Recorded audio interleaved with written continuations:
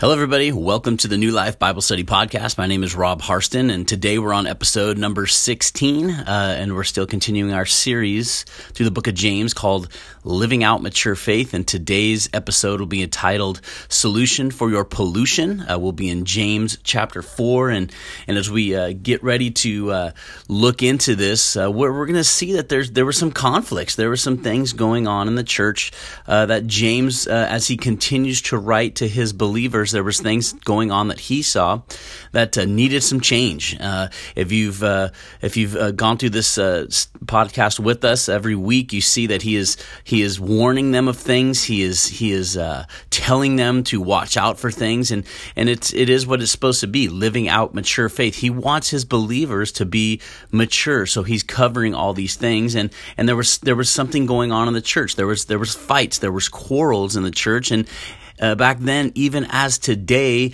we have quarrels and fights, and we don't know what it is. Well, we can say that it's someone that wants to be right, or they think they interpret Scripture this way, or hey, that song was too loud, or whatever. But there is quarreling and fighting amongst people in the church today, as back then. So he is warning them. He is telling them.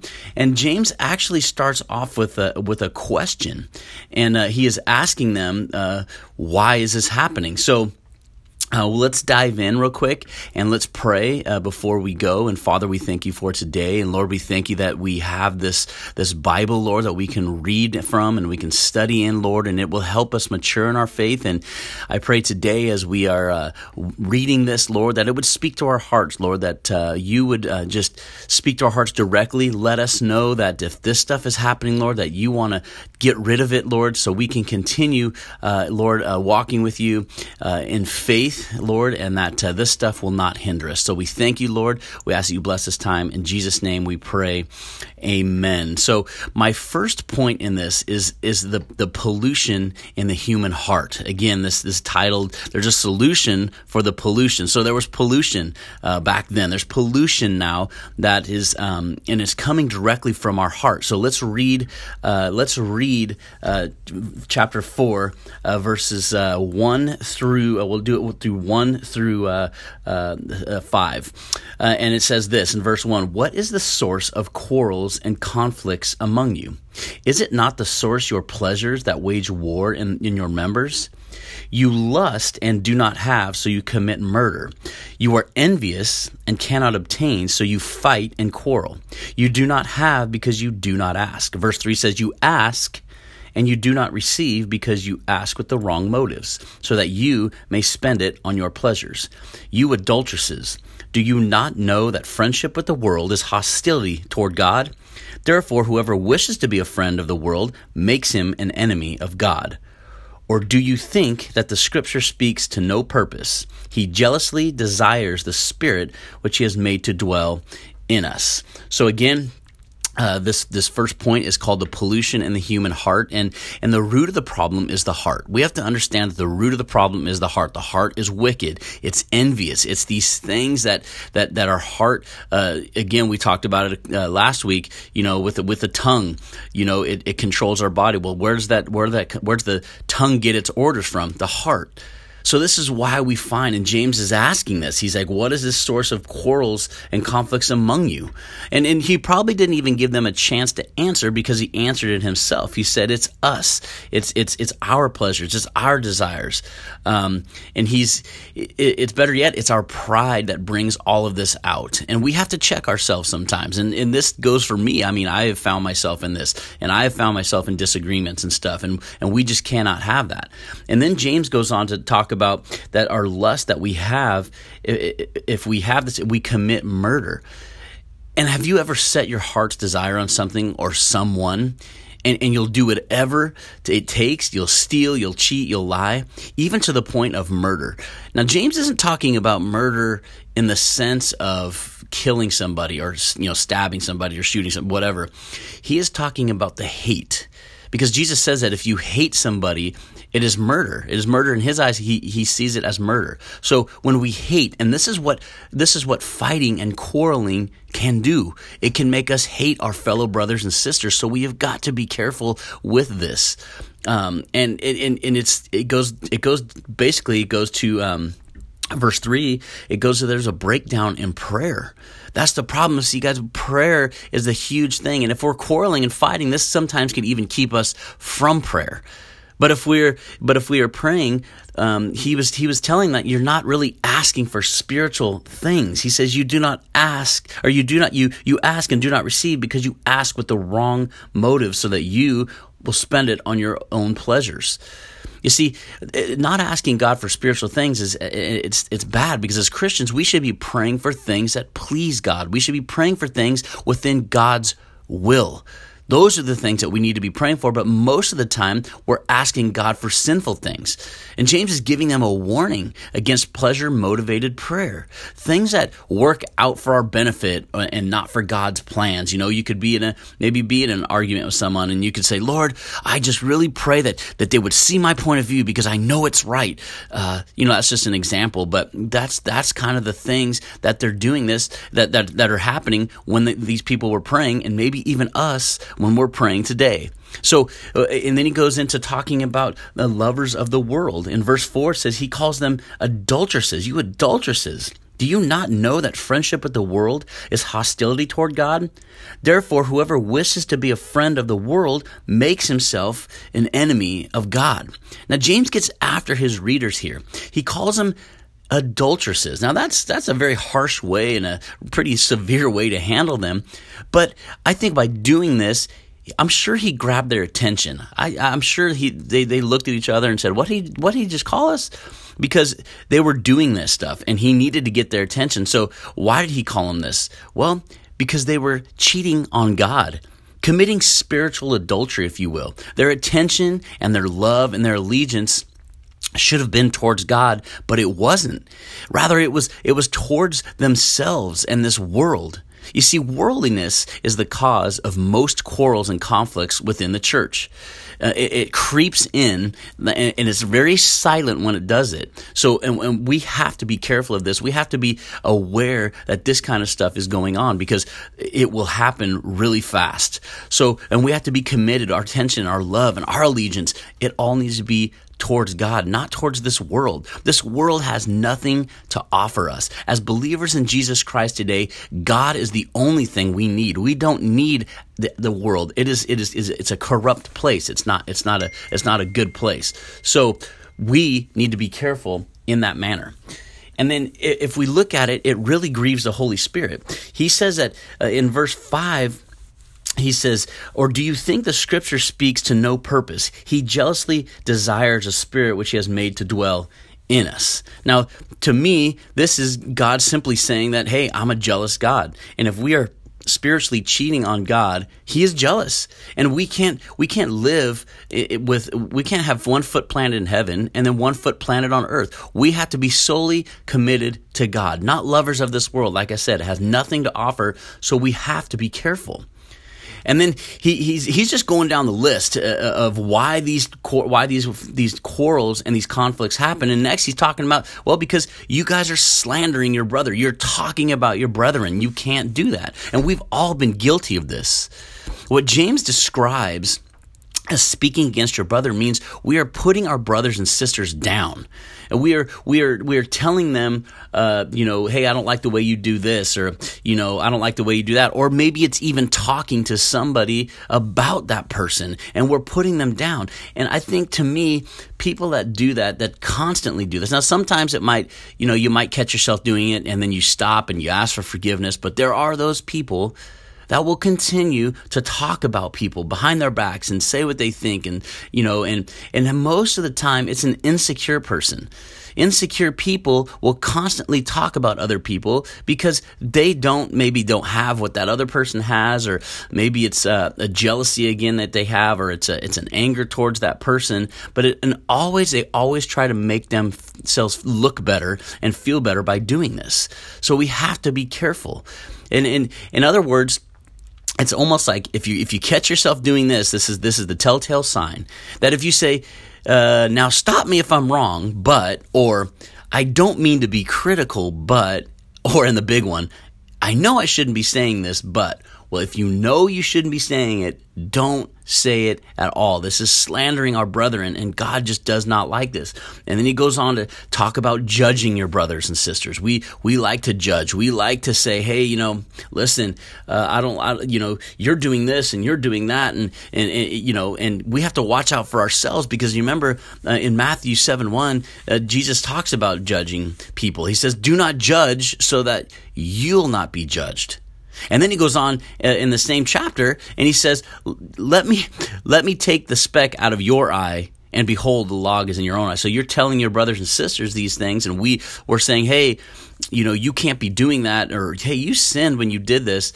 We have to be careful. Now, if someone's in blatant sin, then lovingly go and talk to them about it, but don't go tell other people about it, because you could be doing the same thing. When you tell your brother he has a speck in his eye, you probably can't see it because of the log in your own eye.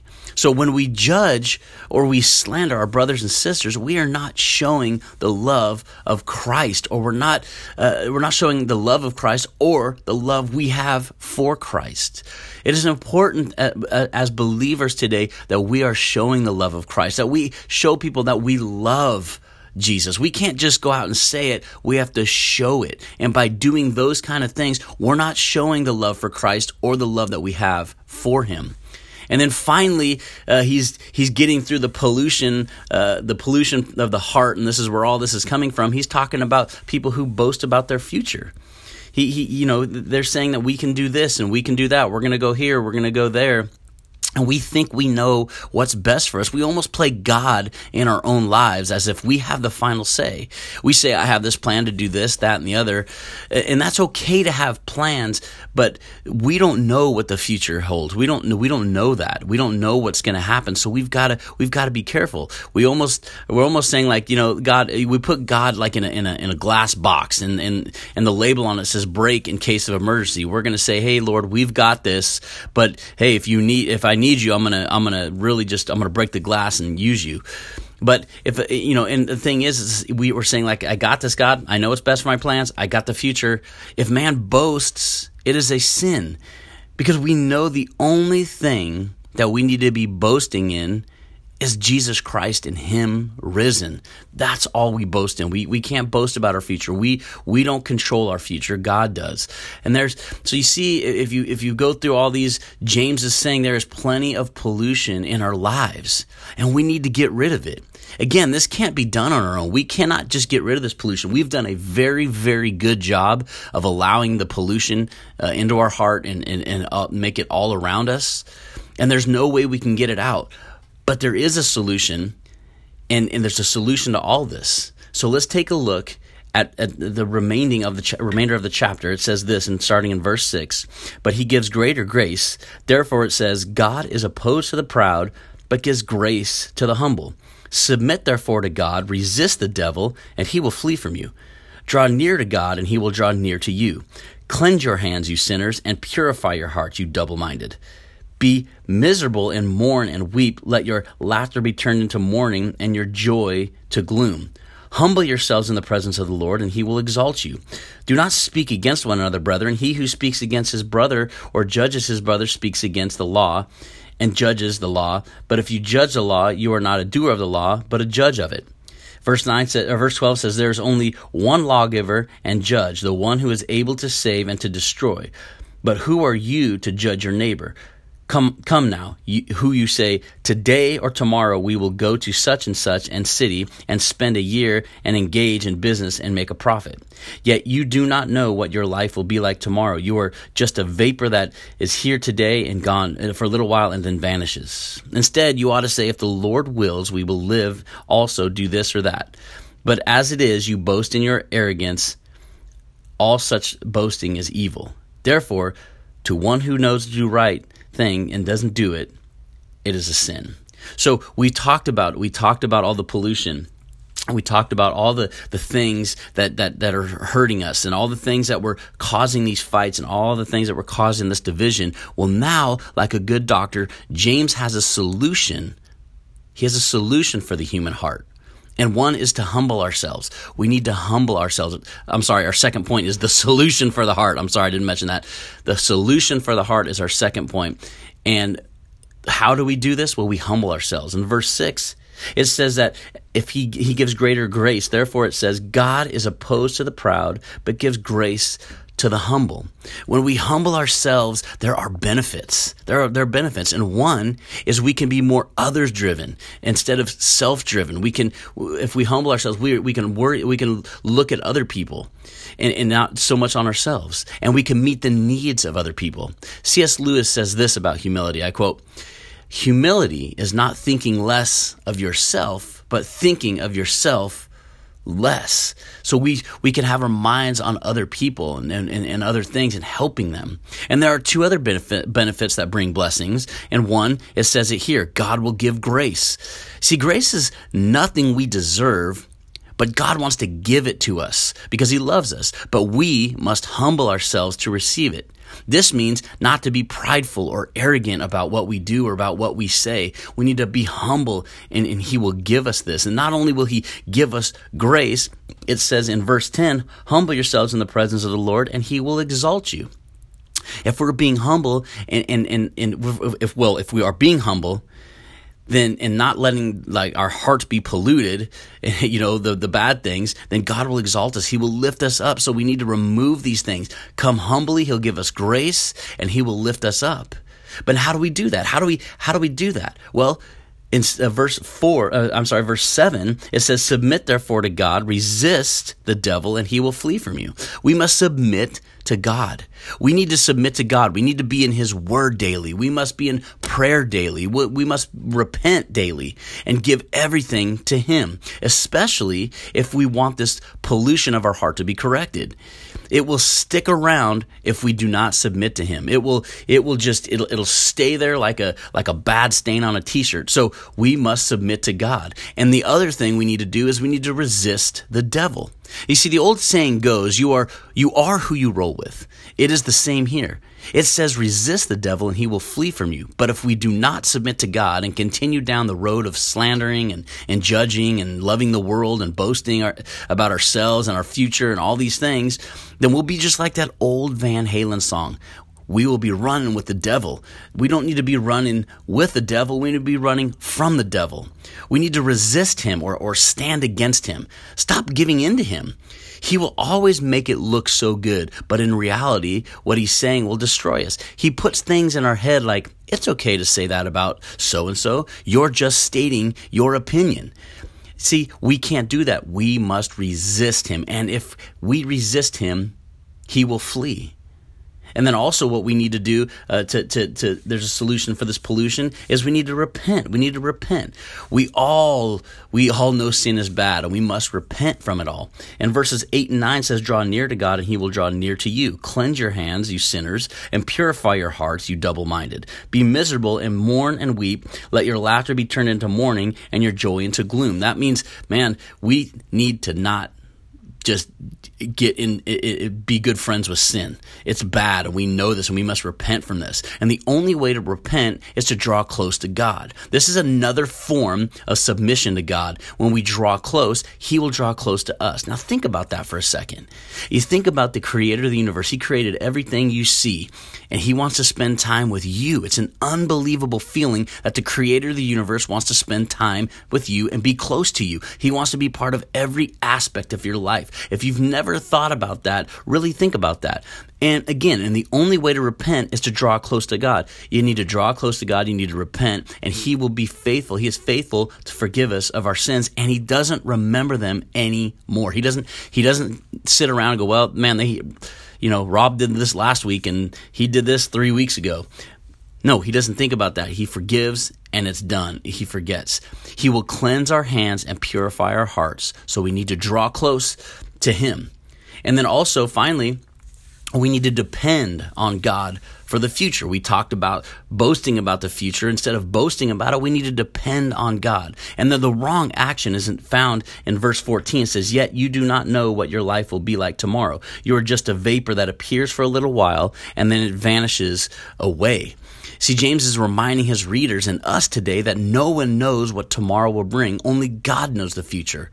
We can say we are going here or there, doing this or that, but we don't even know if we'll be here. See, he's telling these people that your life is like a vapor. You're here one minute and you're gone the next. So we can't boast about our future. We just have to depend on God for the future. I don't know about you guys, but I wake up every morning and I thank the Lord that my feet touch the ground and that I have one more day here on earth that I get to spend with my family and stuff like that. That's how I look. I depend on God for the future. And then also there's a right action. And this is found in verse 15 where he says, instead, you ought to say, if the Lord wills, we will live and also do this or that. And James here is urging his readers to simply preface their plans by saying, if the Lord wills. Again, we cannot play God. Only he knows our future. So we needed to say, hey, if the Lord wills, I'll do this. If the Lord wills, I'll do that. And you really got to train yourself to say that because it is true. If the Lord wills, you'll be here tomorrow. If the Lord wills for you to get that job, you'll get it. If the Lord wills for you to get that house, you'll get it. So we have to, again, depend on God for our future.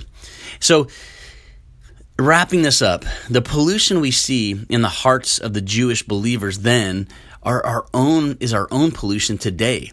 It's not good. It's bad. Pollution's bad. And this kind of pollution in our hearts is not God honoring. But the solution is right in front of us. The question is, what are we going to do? There are two things to remember here. The first, knowing the right thing to do. Verse 17 says, therefore, to one who knows the right thing to do and does not do it, to him it is a sin.